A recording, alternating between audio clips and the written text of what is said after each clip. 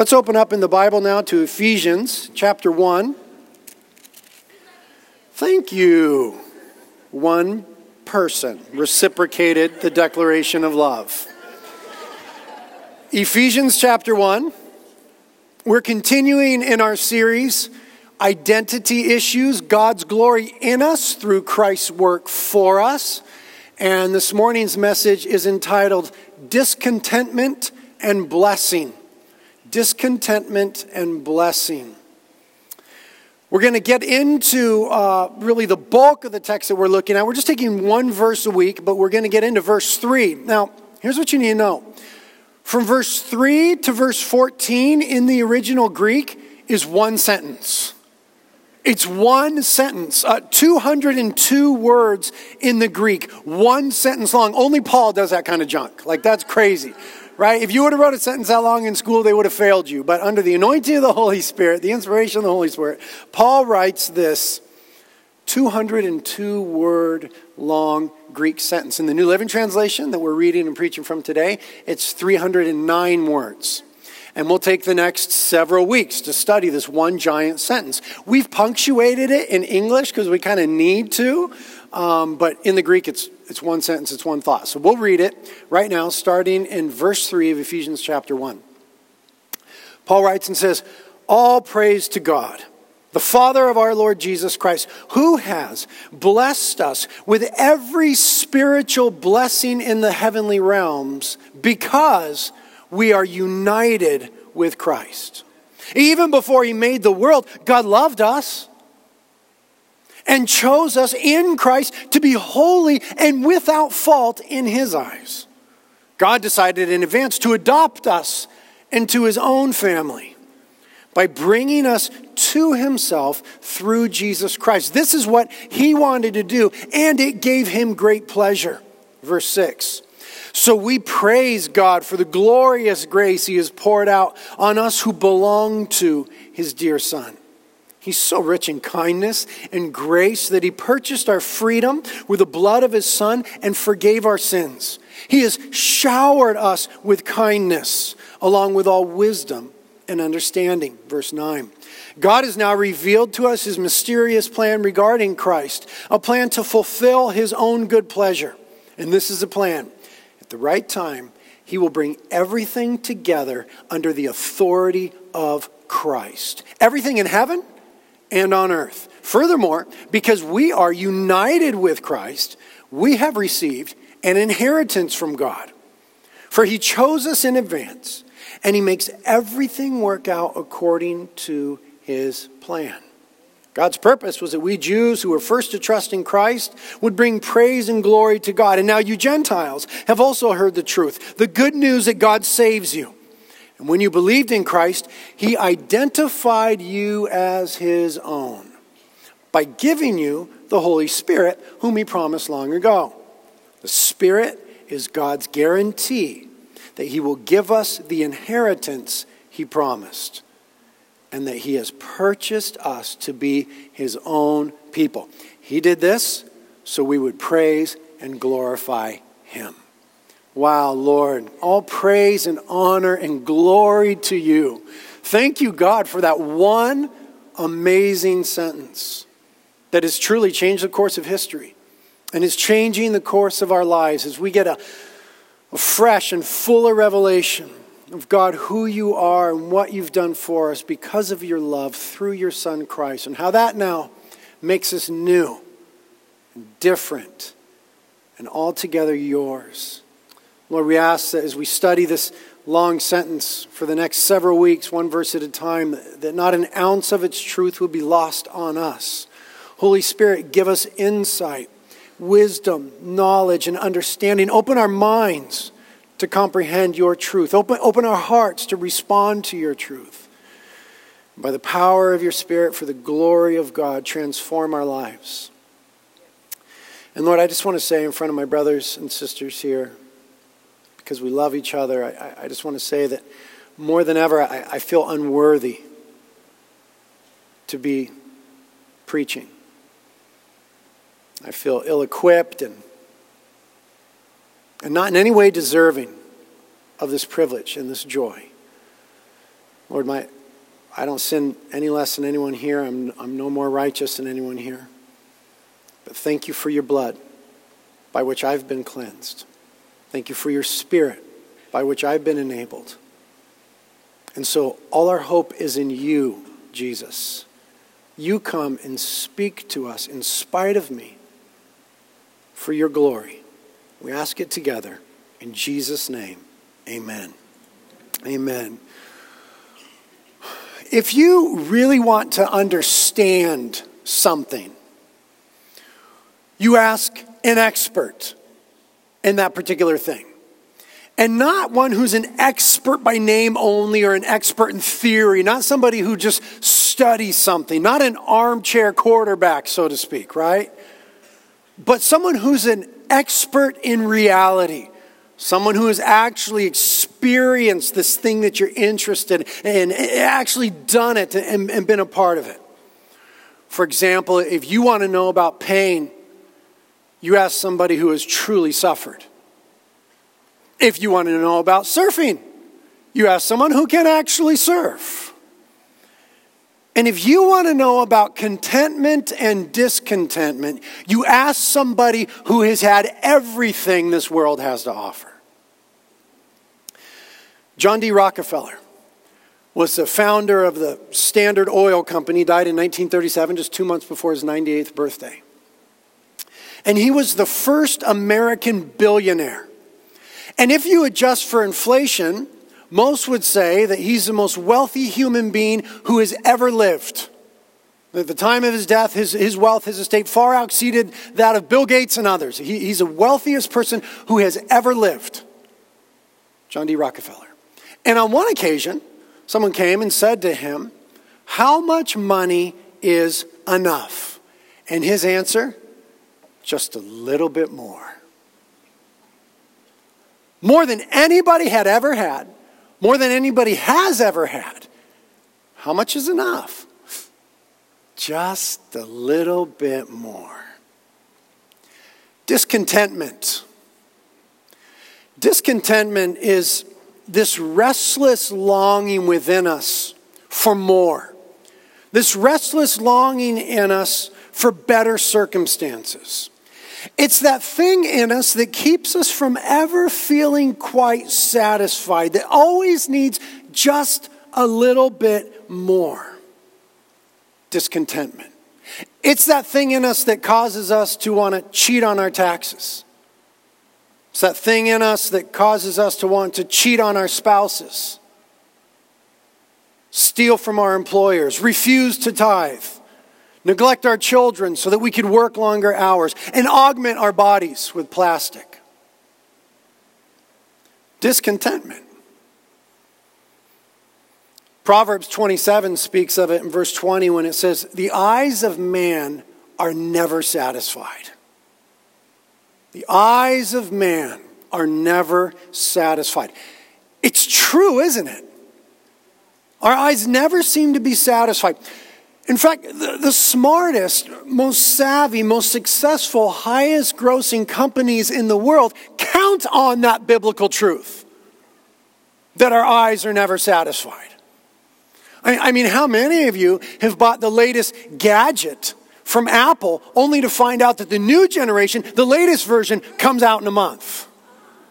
Right? Any of us who are addicted to those sort of things and get them all the time, we know that they're always the next one around the bend.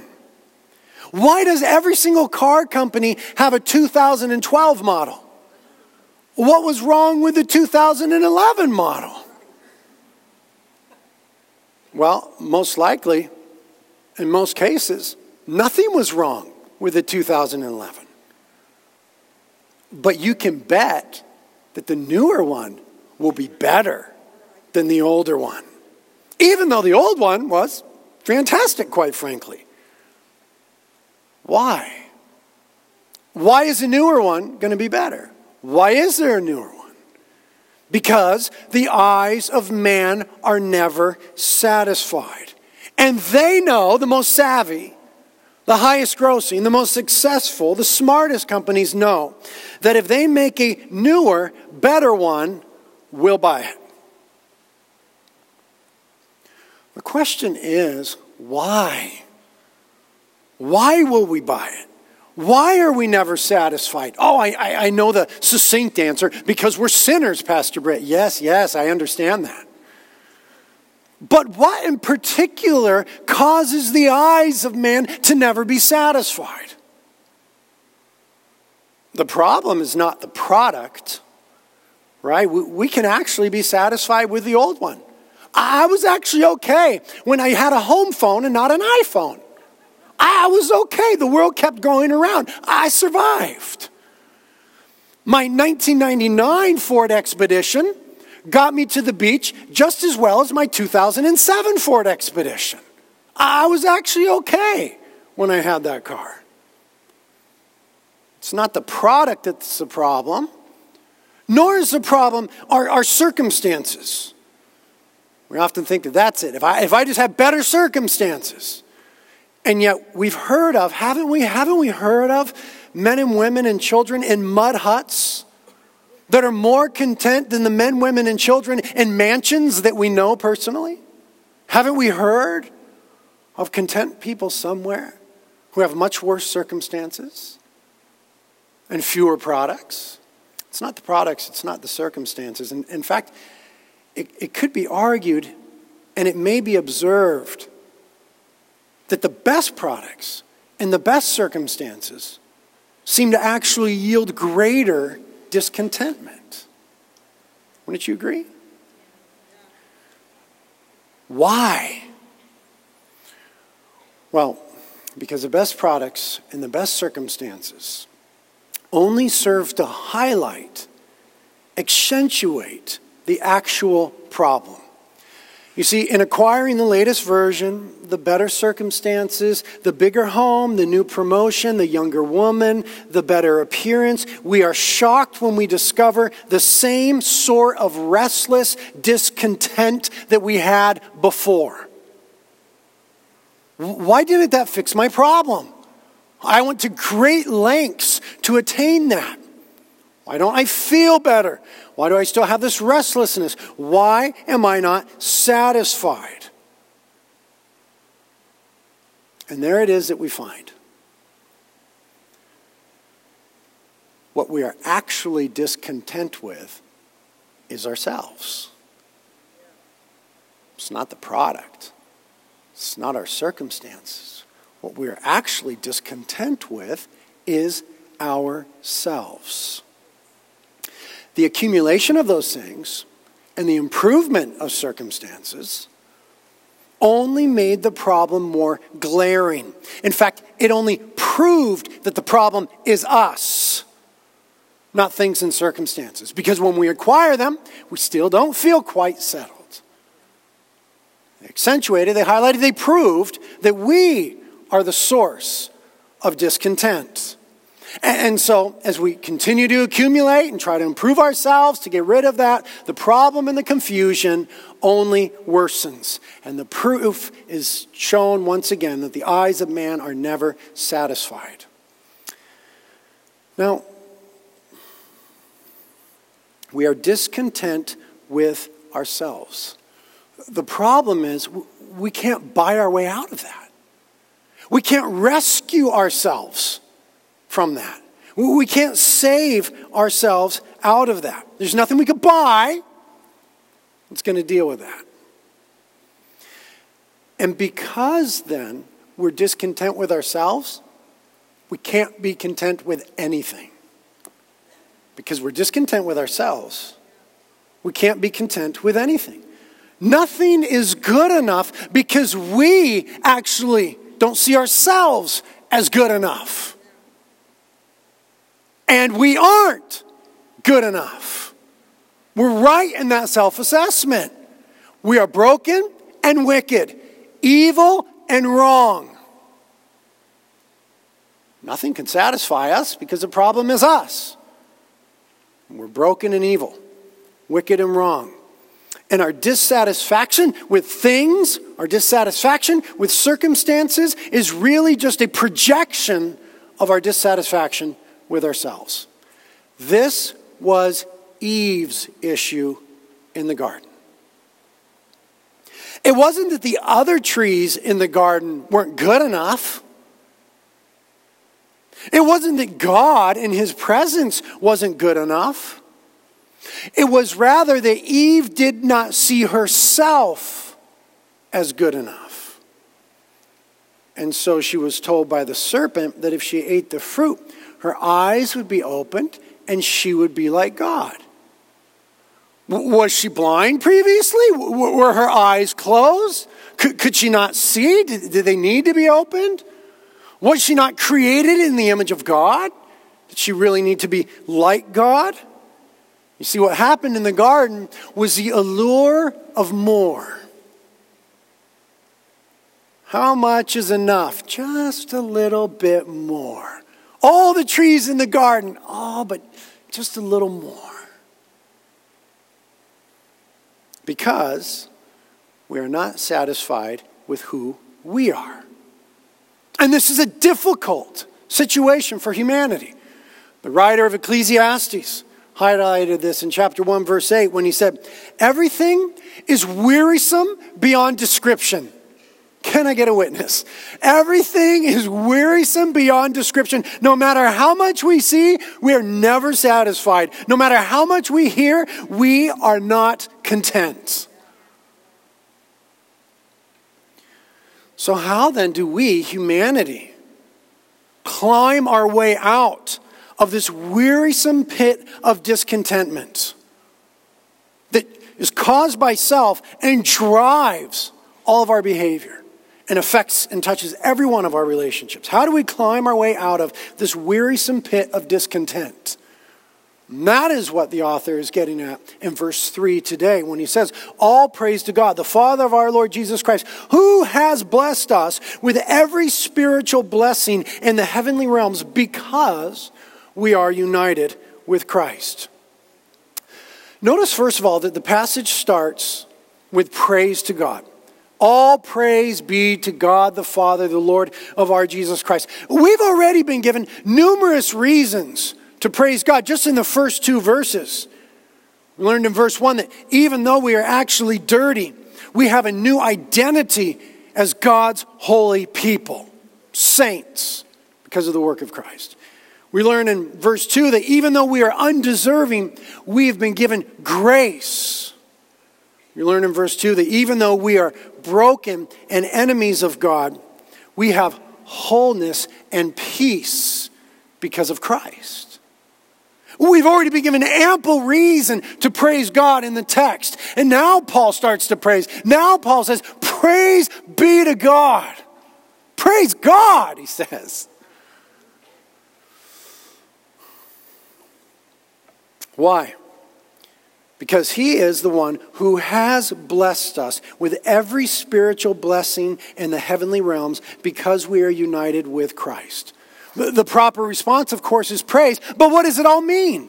What does it mean that we've been blessed with every spiritual blessing in the heavenly realms? Well, first of all, notice the past tense. Who has blessed us? Okay? Notice that it's something that God has already done. It's done for us by the Father. It's not future, it's finished and present. Who has blessed us? Nothing that we did, something that God has done, already accomplished, finished for us. And it's immediate and present in our lives. It's not us, it's God. It's already done. It's present in our lives. Notice the why, though, before we get to the what. The why is because we have been united with Christ. It's not anything that you could ever do. God has blessed you because you're so awesome. That's not what it says. God has blessed you because you're such a good Christian. It's not what it says. God has blessed you because you're so good at keeping the rules. That's not what it says. God has blessed you because you've given X amount of money. That's not what it says. God has blessed you because you're on the teardown team. Though he will, that's not what it says. We are blessed because we are united with Christ. It is not anything you are or have done. It is who Christ is and what he has done for you. You are unworthy and undeserving. I am unworthy and undeserving. We are blessed because of who Jesus is and what Jesus has done for us. What does it mean to be united with Christ? We are united with Christ by faith. When we put all of our hope in who Jesus is and what he did for us on the cross, when we believe on him, when we put our faith in that, when we confess with our mouth Jesus is Lord and believe from our hearts that Christ raised him from the dead, as Romans 10 says, when we repent of our sins and come to Jesus saying, I don't understand it all, but I believe I'm a sinner who deserves wrath, and I believe that you took my place on the cross, took the wrath of God for me, and that you conquered sin, death, and the devil and rose from the dead, and that you rule and you reign and you love me. You're wanting to forgive me of my sins because of the Father's love. When we come to God and repent of our sins and turn to Christ in faith, we are then, the Bible says, united to Christ. So that what is true about Christ becomes true about us. Because he's the head, we're the body. He's the representative of redeemed humanity. So that the benefits that Christ has become the benefits that we have. So as Christ is deserving of all blessing, we who are in him through faith united to him have been given by the Father every spiritual blessing in the heavenly realms. Now, what sort of blessings are these? We're not talking about normal blessings. Okay, normal blessings are for everybody. Jesus said in Matthew 5:45 that God causes his sun to shine on the evil and the good alike. He causes his rain to fall on the just and the unjust alike. There's something called common grace. Okay? Certain blessings that all of humanity has. The ocean and surfing, greatest one right there. Marriage, relationships, love, earth, everything that is in it, beauty, art, the ability to work and accumulate wealth and have fun. God's general grace on humanity. But that's for the evil and the wicked alike, the evil and the good alike, the just and the unjust. But here, these blessings in verse 3 are only for those who have been united with Christ. Okay? It's only for those who have put their faith in Jesus Christ, repented of their sins, put their faith in Jesus, been born again. You're a new creation in Christ. These things are only for you and not the rest of the world. Notice that they are called spiritual blessings. What that means is that they are not material in nature. It may mean that they're the product of the Holy Spirit in our lives. That's true. But it also means that they're not material in nature. Ah, shucks. Because we love material blessings. And there's nothing wrong with material blessings. And God may bless you materially. And I want all the material blessings God has for me. That is a way that God blesses his people. But that's not what's in view in the text. Spiritual blessings. You see, the reason that this is so wonderful is because there's just no material thing that could ever remedy the discontent we have with ourselves. And so when we're united with Christ, we're brought into these spiritual blessings. And spiritual blessings are of a different quality, nature, and value. In the heavenly realm, this is the stuff of eternity. Every spiritual blessing in the heavenly realm. Now, as I told you before, this is one long sentence. All the way through verse 14. So what those blessings are, roll off of Paul's pen next. Okay? Verse 4, continuing on. Here's what the blessings are. Even before he made the world, God loved us and chose us in Christ to be holy and without fault in his eyes. God decided in advance to adopt us into his own family by bringing us to himself through Christ. This is what he wanted to do. It gave him great pleasure. So we praise God for the glorious grace he has poured out on us who belong to his dear Son. He's so rich in kindness and grace that he purchased our freedom with the blood of his Son and forgave our sins. He has showered his kindness on us along with all wisdom and understanding. These are the spiritual blessings in the heavenly realm that are ours when we are united to Christ. The fact that God loves us, verse 4. That God chose us. That we are holy and without fault in His eyes when we're in Christ. That God has adopted us into His family. That God delights in us. It says He gave Him great pleasure to adopt us. God delights in you. God has poured out His glorious grace on us. We belong to God's Son. God purchased our freedom with Christ's blood. God forgave our sins. God has showered us with kindness. So that what the Christian is able to say is that because I've repented of my sins and put my faith in the person and finished work of Jesus Christ, I have gone from discontent to blessed. Because the problem of my discontentment was more than any material thing could ever remedy. And through the benefits and the blessings of belonging to Christ, I have gone from discontent to blessed. From discontent to loved. You are loved by God. From discontent to chosen. You are chosen by God. From discontent to holy. You are God's holy people.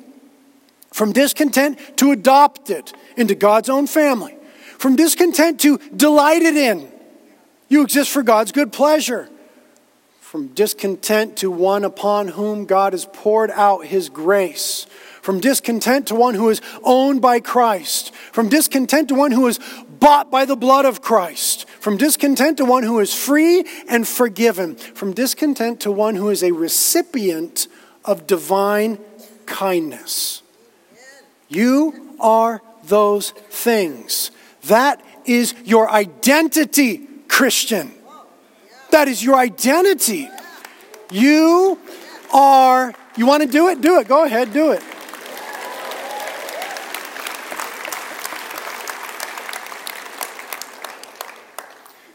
You are loved, chosen, holy, adopted, all those things. That is our identity.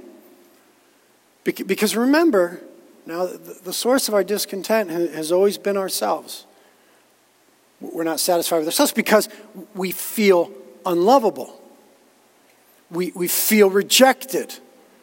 We feel dirty. We feel ashamed. We feel abandoned. We feel that we've disappointed. We feel deserving of wrath. We feel trapped in our sin. And we feel burdened by guilt. And all of that is true. And no material thing and no amount of material things could ever remedy the problem with you. Only the work of Jesus Christ on your behalf on the cross could ever deal with the problem of you. And bring us into these blessings that once and for all finally make us content by providing new identity, a new self. Behold, if any man or woman is in Christ, they are a new creation. They used to have the identity of ashamed, dirty, rejected, unlovable, abandoned, disappointed, deserving of wrath, trapped in sin, weighed down by guilt. Now they have the identity of loved, chosen, holy, adopted, delighted in, grace given, Christ owned, blood bought, free and forgiven, recipients of divine kindness. So that the issues of discontentment, I want more, I deserve more, why can't I have that? I've earned this, are once and for all finally solved. Because we realize that what we actually deserve is death and hell. But because of the love of the Father and what Christ has done for us, we have been given all these things by being united to Him in faith. So that humanity, when it comes to Christ, can finally be content. Finally be in a state of peaceful happiness. Finally be satisfied with achievement. Finally be free from always wanting just a little bit more. We can only ever be satisfied in Christ. You know, in this life, there's a certain degree of inequity, even among Christians. We will have varying degrees of material blessings. It's just the way it is. It's the way it's always been. We have varying degrees of material blessings. But in spiritual terms, we don't merely have some blessings and others have more. We have all of these things in Christ. Every one of us has all of these things in Christ. So that really, truly, if we think honestly about the gospel and what Christ has done for us and our identity in him, then really, truly, there's no room for discontentment. Oh, I know that we struggle with it. Believe me, I struggle probably more than anybody. But if we start to think biblically, if we start to take our thoughts captive to Christ, if we start to ruminate, meditate upon the truth of the gospel and who we are in light of what Christ has done, then at the end of the day, the responsible, authentic Christian must say that there is no room for discontentment because I'm loved. I've been chosen. I'm holy.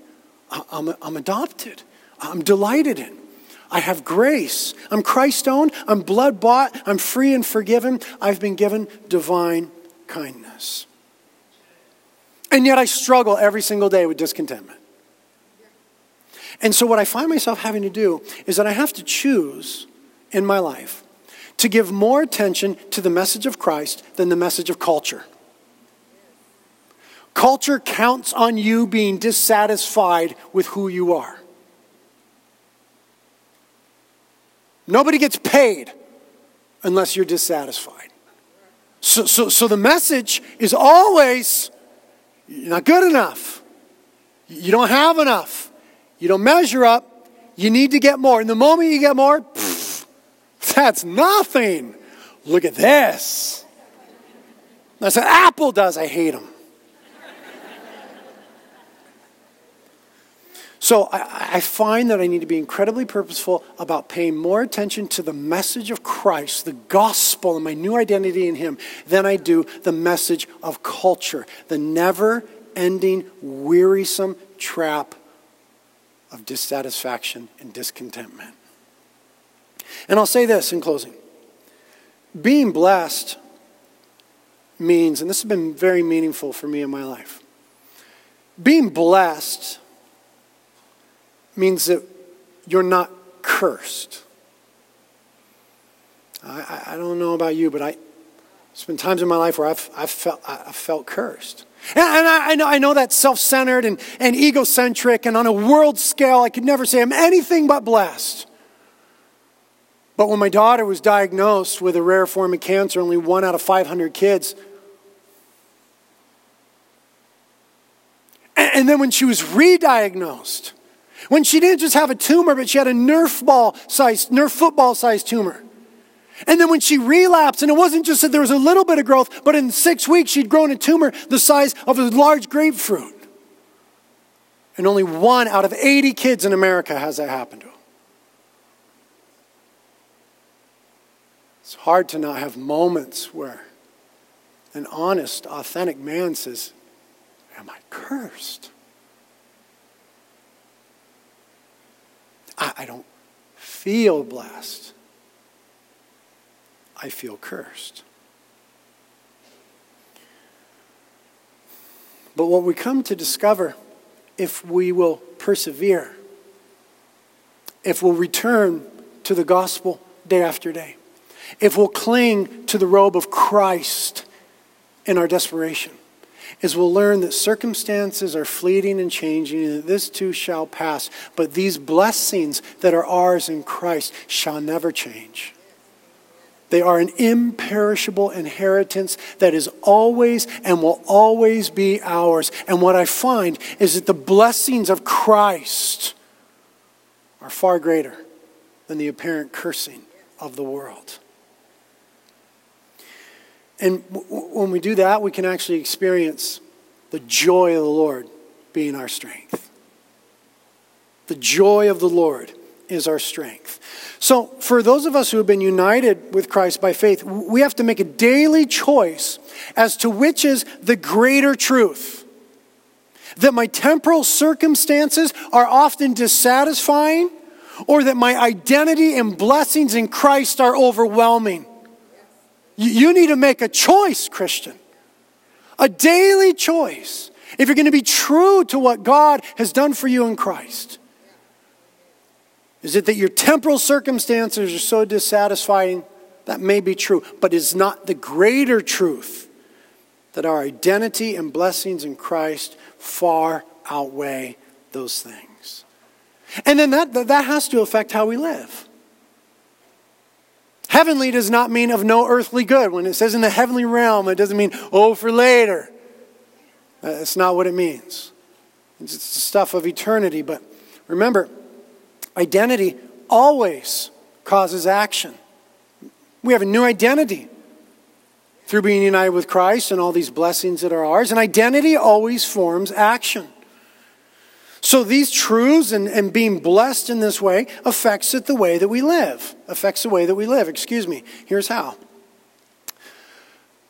Knowing who we are and what we have in Christ allows us to enjoy who we know and what we have on earth much, much more. It's not that Christ wants you to disenjoy, to shun altogether the things of common grace. It's that by being united with Him, He makes them sweeter than ever before. Because we no longer need them. We needed them in our previous dissatisfaction and discontentment. We needed them when our identity was insecure and unsustainable. But having come to Christ, having been saved, being united with Him, we don't need those things anymore. We have everything that we need in Christ, so that what we discover then is that we can love each other more because we need each other less. I'm no longer pinning my hopes on other people, my dreams on other people, my well-being on other people. So because I need them less, because I have everything that I need in Christ, I can actually love them more. And it's the same with things. We can enjoy things more because we need them less. If you get who you are in Christ and the blessings that are yours in Him, you will enjoy everything in life and every relationship you have more because of what you have in Christ. Because when we needed them, all they could ever do is disappoint us. Because nothing else can bear the burden of Godhead except for Christ. So when we put our hope in them, and we look for well-being in them, identity in them, they could only ever disappoint us. That's what Eve discovered. How disappointed was Eve? How disappointed was Eve at the empty promises? What we need is Christ, through whom the Father has given us every spiritual blessing in the heavenly realms, so that we are those who say, all praise to God. And some of you, before you praise God today, need to repent of looking for your contentment and satisfaction and all these other things. That's what shaped and formed your identity, your thoughts, your feelings, and your actions. And it's fruitless, and your life is meaningless and pitiful. You need to repent of that and come to Jesus, for whom you were made. And I promise will love you like you've never been loved before. Come to Jesus. Lord, thank you that you made us to enjoy you. And that you saved us from our sins so that we might actually experience that spark of creation, that initial thing that you wanted to do. Lord, we would pray together here that if there's anyone in this place that hasn't repented of their sins and come to you, anyone here who's been running after identity and contentment and satisfaction any place else, we ask that today they'd run to you. That you give them the grace to repent and put their faith in you. that they be saved and experience the forgiveness of sins, that they be showered with your kindness, that you, Holy Spirit, would speak to them and say, you are loved, holy, adopted, you belong. Lord, for those of us who already knew that, but haven't really been living out of that, thank you for your truth today and the presence of your Spirit in this place. Help us too to repent of wrong affections. Thank you for the power of the greater affection of God in Christ. Prayer team will be up here if you need anything. Communion is here. Carpets are here. The Lord is here.